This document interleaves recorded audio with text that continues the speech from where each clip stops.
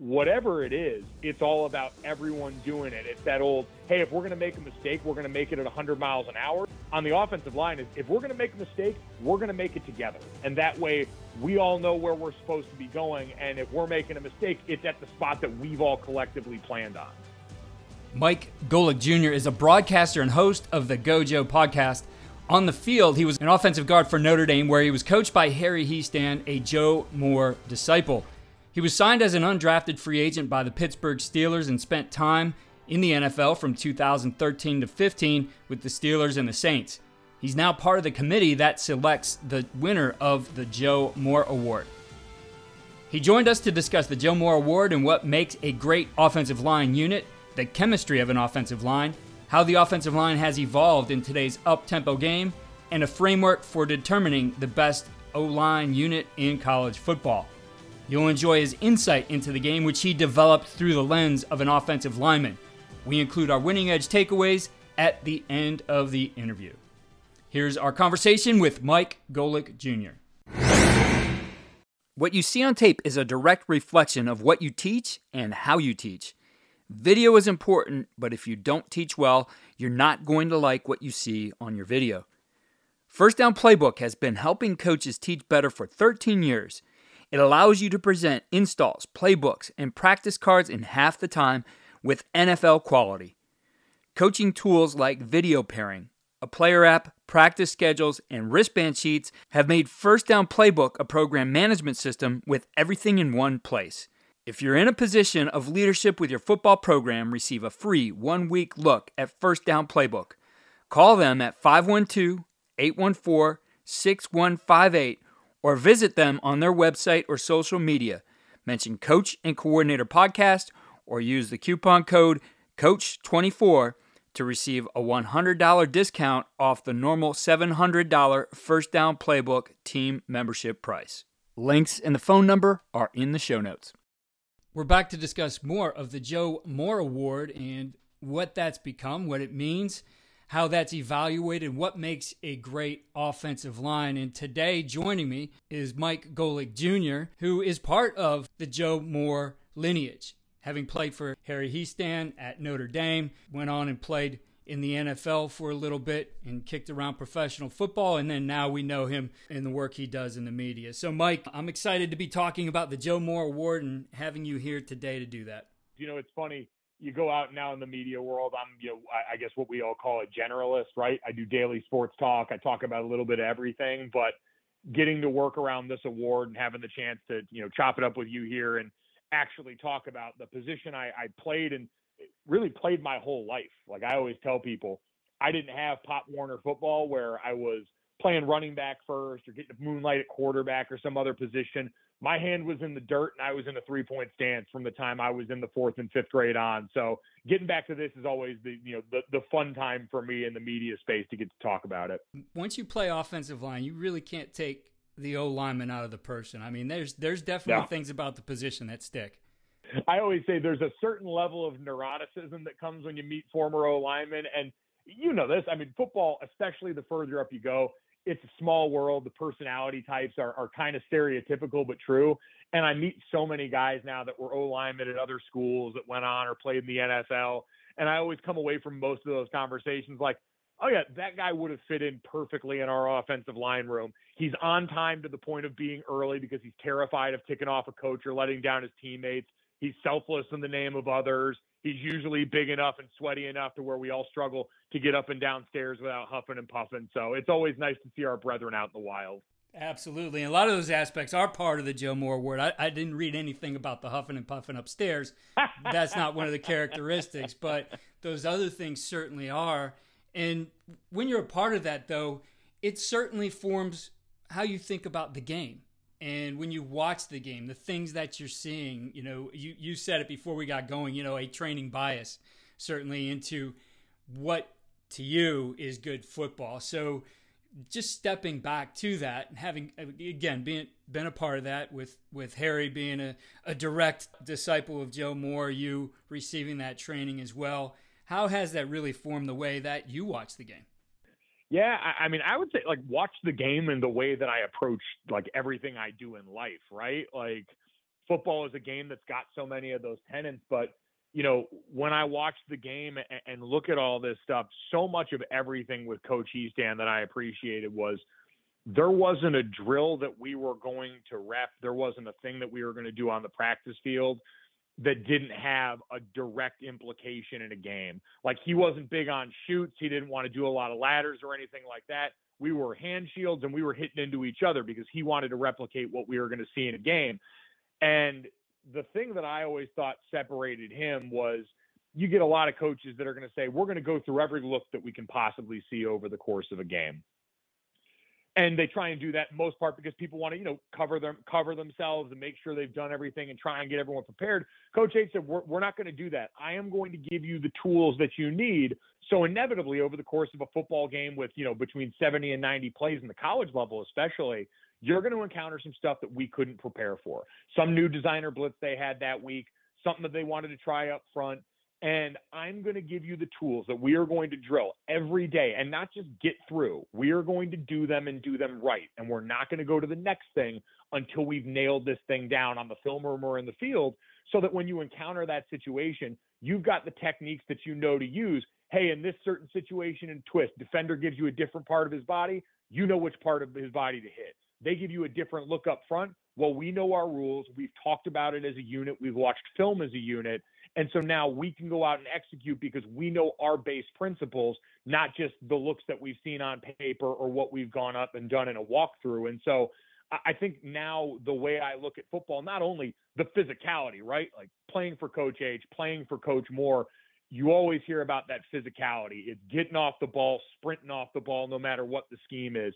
It's getting your backside leg through. It's the backside hand. It's really creating movement off the line of scrimmage in a way that's uncommon in a lot of schemes now.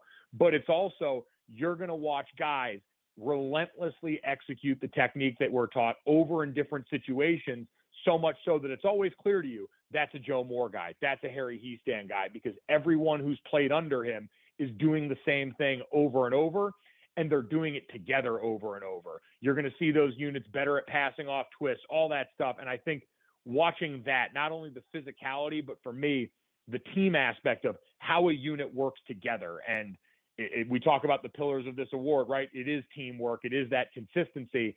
And I think those things, when preparation meets what your opportunity is on the field, watching these units now, watching a bunch of these college football teams go out and execute that plan at a really high level, even without knowing what their specific game plan is, we can all tell, having watched and lived enough of this, to see, man, that group's really dialed in. This really matters to them, getting their hat in the right spot, making sure they're pointing out and communicating things to the rest of their line, all that stuff that you can see on tape when you look carefully enough. That to me is, I think, the biggest carryover from my time learning from Coach Hiestand and being around that culture.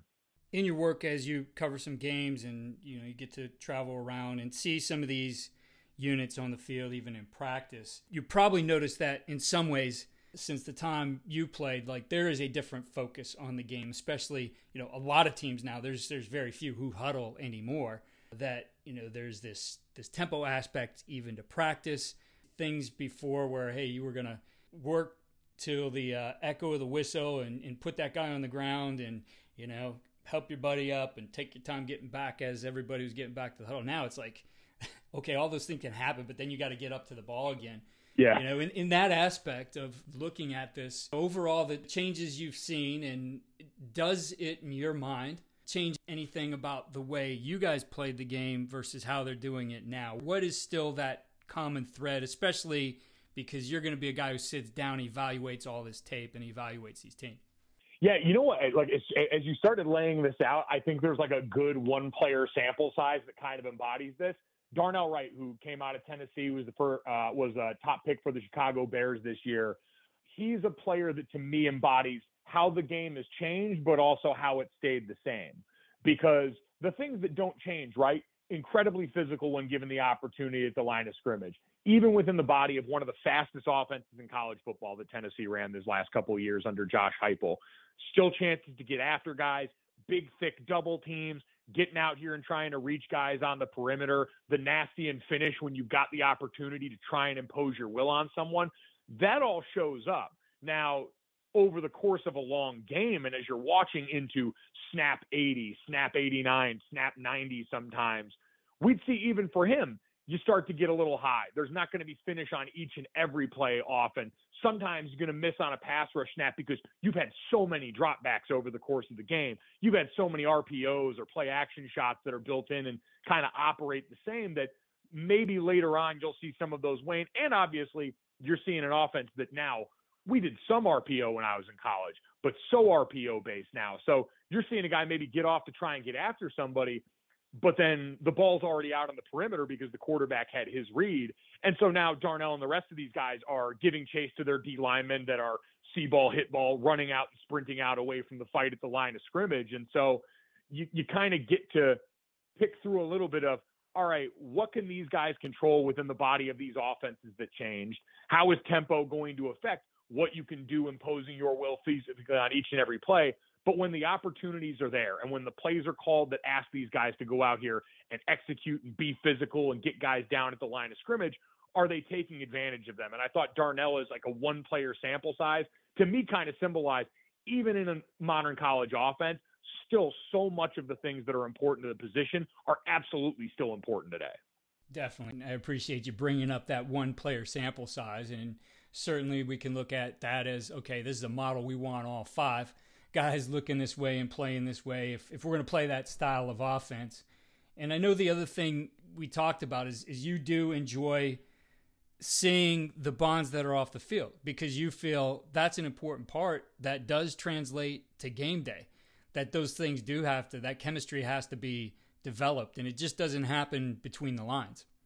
No, and because I always tell people football is the most accountable game I think that exists, because there's a physical penalty for mistakes, right? And this can apply to other sports, rugby, hockey, things like that. But as far as what we deal with day in and day out in North American sports, especially for the offensive line, the way I always phrased it is, if my hat placement is 3 inches short on a D lineman, that's the difference between my buddy who plays quarterback or running back and cracked upside the head and his day potentially getting altered, his career potentially getting altered, or at the very least, him just not feeling so great because he just got hit by a 300-pound defensive tackle. And so what does that require? Like, it requires you to know where I'm giving help and where I'm receiving help at all times on the offensive line. None of us are good enough athletes to go one-on-one more often than not with the freak shows they got playing D-line.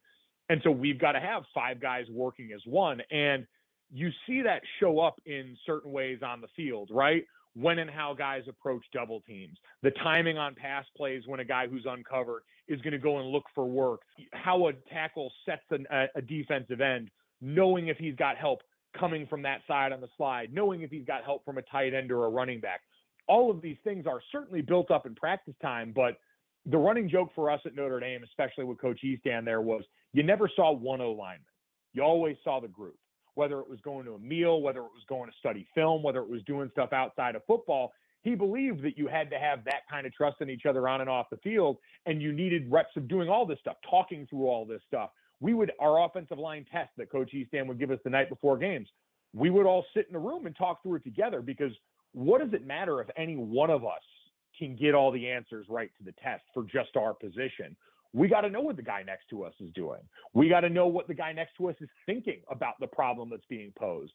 And so we would go through, and that would be another opportunity after the film sessions, after the walkthroughs, after the meetings, for us to talk through that on our own without coach around and continue to go through that. And so, yeah, every time I get a chance to talk to players now, and especially the young offensive linemen that are playing, that's the one thing I'm always curious about is, what do you guys do off the field? What's your Thursday night dinner every week, especially in the NIL era? Who's paying you to come have a Thursday night dinner at their place? And how do you think that influences the way you guys all go to work together? Because I remember seeing at the highest level when I got to training camp with the New Orleans Saints, Zach Strief and Jari Evans were the right tackle and right guard respectively, and had been for like 9 years there together. And watching the way they operated in the meeting room, every offensive lineman has calls for certain situations, working together, combination, center guard, guard tackle. Zach and Ja didn't use the words anymore.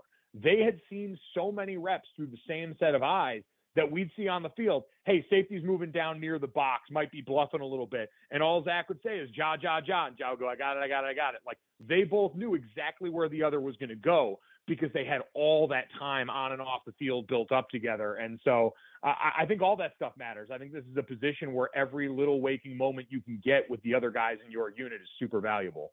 Yeah, definitely. A couple things I want to point out in there that I think are important. And I believe it was Dante Scarnecchia at the Cool Clinic a couple years ago where he was talking about, I think his title of his talk was Things I've Learned. He had no film to show, but it was, to me, one of the best coaching presentations I've ever seen. And he talked about giving that quiz, that test to his players, and that exact thing, that it was fine that they worked on it together because they have to work together on game day. And I think, the offensive line, more than any other position, I think that's an approach really any offensive line coach who gives a quiz and gives that check for understanding. Let them do it as a group. They have to do that. They have to have that communication. And the other thing is that communication.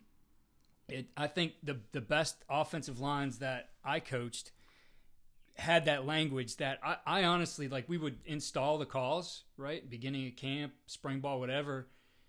And then you go out there and listen and like, I don't recognize this language at all. What are they talking about? And that's okay. Like, to me, they owned it. And that's an important part of this. I mean, these are not guys who are renters. They want to own everything that they do. And I think that's the things you pointed out here are so important. What's cool is too, like, you can see that show up on tape, right? When a group's really dialed in. It's all right. When I'm watching the end zone copy and I see the center, the left guard, and the left tackle all pointing out the same guy, all like, who cares if the defense thinks they know what we're about to do? Let's make sure we're all on the same page. Like you said, from the time I was in Little League, my dad would tell me about all the guys that he played with. He was working with Mark Schlereth, who was a part of all those great lines in Denver and Washington. And they would make up different names, instead of like A, B, and C or slip or something like that, it'd be snot, grease, it'd be stuff like that was their way of communicating to each other in the very special O-line love language, how we all get through that. But again, like you said, whatever it is, it's all about everyone doing it. It's that old, hey, if we're going to make a mistake, we're going to make it at 100 miles an hour. On the offensive line, if we're going to make a mistake, we're going to make it together. And that way we all know where we're supposed to be going. And if we're making a mistake, it's at the spot that we've all collectively planned on. I love it. As coaches, we know that some of the biggest hurdles to our team's success can come from off the field. Your team needs support to tackle the endless list of expenses, uniforms, training equipment, travel, and more. But raising that money can feel like a full-time job. Thankfully, there's Vertical Raise.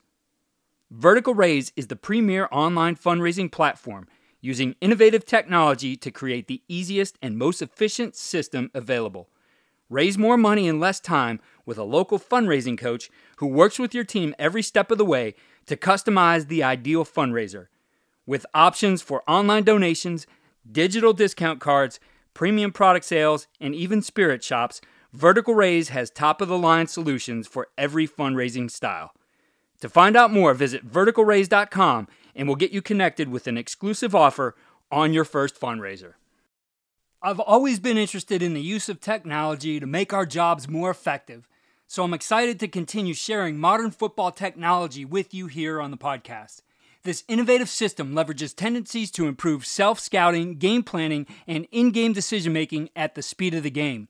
Modern football stands out because it's a battle-tested platform used by teams at all levels, like four-time national champion Bishop Gorman, the five-time California state champion Folsom Bulldogs, six-time Texas state champion Lake Travis, Cal football, and the CFL's Grey Cup champions, the Montreal Alouettes. So book a demo today to see why these teams trust modern football technology. Visit www.teammofo.com/demo and mention Coach and Coordinator Podcast or use the coupon code CC10 to receive 10% off your first year. The other aspect of this, which I think is so cool, and you pointed out a prototypical single offensive lineman, but this is not a single and individual award. This is awarded to a unit. It's the only one like it in sports. And in doing so, you guys have a tall task in front of you. We talked about that training bias and the things that you prefer, and certainly there's probably schemes that you prefer, but that's not what you're looking at here and evaluating. And you see that in the results of what's, some of the teams that have risen to the top over the years here. One sticks out in my mind is Air Force, right? Yep. They're not running an offense like anybody else, maybe two other teams, right, that do that in the academies. But yet you guys were able to say that these guys are finalists. These guys are contenders because of the way that they do things. And, for you mentioned really a filter for that being three things. What are you asked to do? What are the resources you have to do it? And how well do you do it? So talk to us a little bit about being able to go through all these different styles, whether it's an air raid team who's throwing the ball 70 times a game or a triple option team who's running it 70 times a game. Again, like it goes back to even being taught in a specific way, like I was with Coach Easton. Our three rules were do our job, use our technique, and whip their ass. So it's exactly what we just talked about, phrased a little bit more bluntly. And part of what helps that is we've got so many guys watching all this tape, having these conversations, like you mentioned, LZ, Aaron, Jeff Schwartz, Duke Manyweather, like all these guys that have tons of experience around the position, way more than I do, but also from different backgrounds, learn from different ways under a lot of different coaches. And so having guys to make sure that if someone's got a blind spot to a certain thing, we've got somebody who's got an expertise or experience in that area certainly helps. But it always boils down to, too, are you a part of the reason why a team is having success on offense, or are you along for the ride? And that's where we can use stats to certainly get our eyes in some of the right places, right? If a team is having monster rushing output, yards before contact are there, some of the numbers that we can know can kind of indicate where good offensive line play is happening. That's a start. But then once you get eyes on the situation, especially like we talked about with modern offenses where so much of it's spread no huddle, jet handoffs, RPOs, it's looking and then really getting down to the nitty gritty and saying, all right, when this group up front is called upon to be the reason, are they digging guys out of place? Are they creating holes?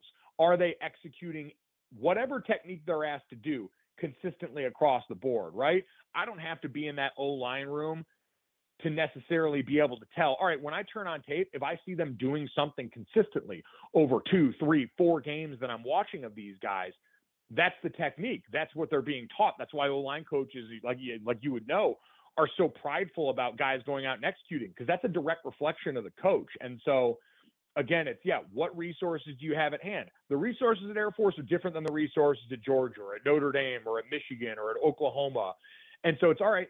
You got a little bit smaller bodies. They're going to be in different stances, different offense there. What are they asked to do? Do they go out there and do it to the best of their ability physically? Are there things that look familiar technique-wise when they get into situations where no matter what offense you're in, a reach drive cutoff block is the same. A double team is more or less the same in all of these things, regardless of how you dress it up around it. And then what's the result look like on the back end? Are they, number one, keeping guys from getting to the ball? And then number two, and this is another one of the big tenets of the award, are you trying to finish guys? Are you setting that physical tone? Are you acting as the point of the spear when you've got opportunities within whatever your offense might be? And some offenses might give you a chance to do that each and every play.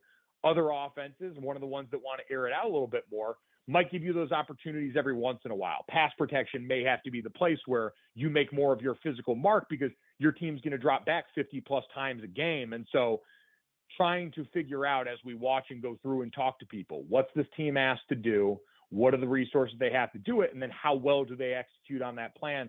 I think ultimately becomes the best way that we can remove a bias for teams that run the ball more, teams that run with a certain scheme, and try and evaluate this as, hey, who's the best unit going out there and living up to the things that we know have to be consistent? I know in talking to the guys who are a part of this, and again, starting with Aaron Taylor and meeting him and really digging into this, all the different layers of this award is really, it's unique. And you guys are doing some great stuff with this all the way down to the foundation and how this goes on to help people beyond the game.